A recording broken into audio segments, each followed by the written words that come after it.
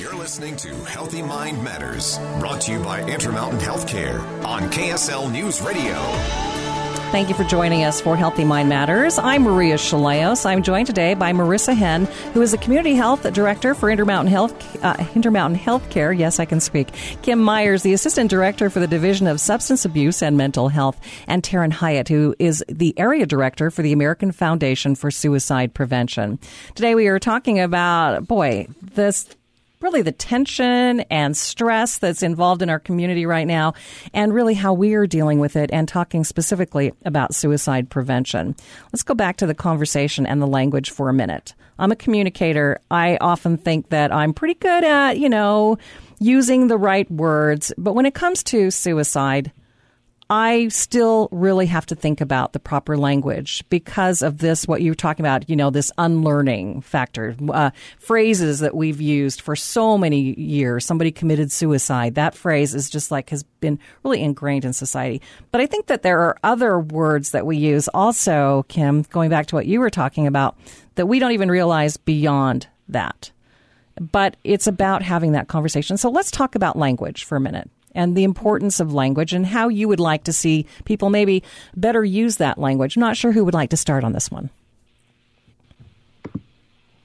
I mean, I'll jump in. I think language is so important. And I think, the path that I've taken in terms of it is to really be the most accurate and descriptive and the most compassionate. And so that's my goal in language. But there are certain things from a language perspective that, people used to say somebody had a successful suicide, and we don't want that, success to be equated with somebody who's suffering in such a way that they end their own life.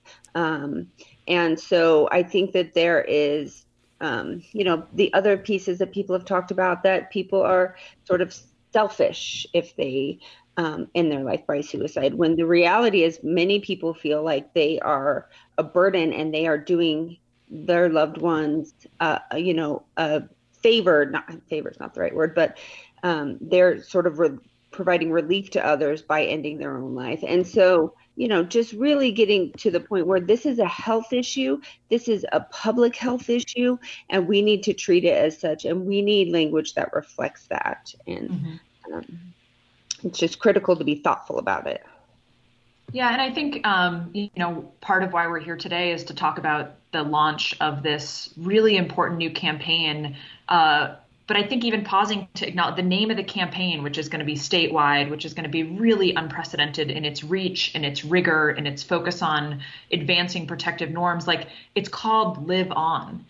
And just the hopefulness of that title, most people, I think for so long, we've associated mental health with this doom and gloom language and imagery. And I think part of what is powerful about the campaign is not only the incredible content, but just the fact that it's approachable, it's real, it's focused on the real truth that recovery is possible and that hope actually is our common refrain.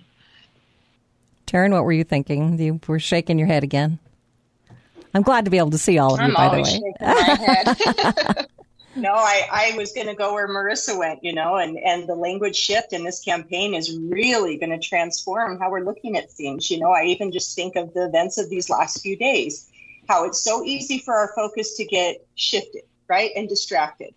We lost a human life. That should be our focus. How do we change the culture around what happened? And we've done that with suicide. We lose lives to suicide. So how do we change the culture so we no longer lose lives? And that's what Live On is intended to do. We're going to focus on hope. We're going to focus on resources, healing our communities, healing people, and letting them know where help is available. So I just am so excited about this campaign and can't wait to see, what the shift in our communities will look like as we move forward.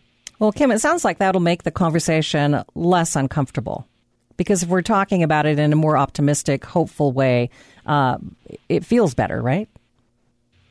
I mean, I think it's really important. I mean, the goal of the Live On campaign is to, again, resources, education, conversation, but really to change our culture around suicide, around mental health, to make it the norm to reach out, the norm to reach in, the norm to sort of lift up, look ahead, live on. This is what we're saying is people shouldn't suffer alone. People shouldn't be ashamed of their suffering.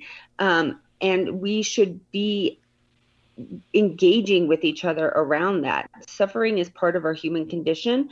But when it's sort of pushed aside or not recognized, or people don't get the support or help or treatment or, love or hope that they need, that they deserve, then that's when those become, deadly. And we have to sort of change around that so that people do get the support they need. So I think it is a really powerful shift to saying, you know what, I'm not saying that your life is not going to have real challenges, that the situation you're in isn't really awful, that you aren't going to experience really, hard symptoms with your mental illness or whatever it is, but we're going to live on through it. And it's not going to always be pretty, and it's not always going to be easy, but we're going to do it together. And so I think that is the goal of the campaign, is to really drive that culture change to where we break down the stigma and the discrimination around these issues.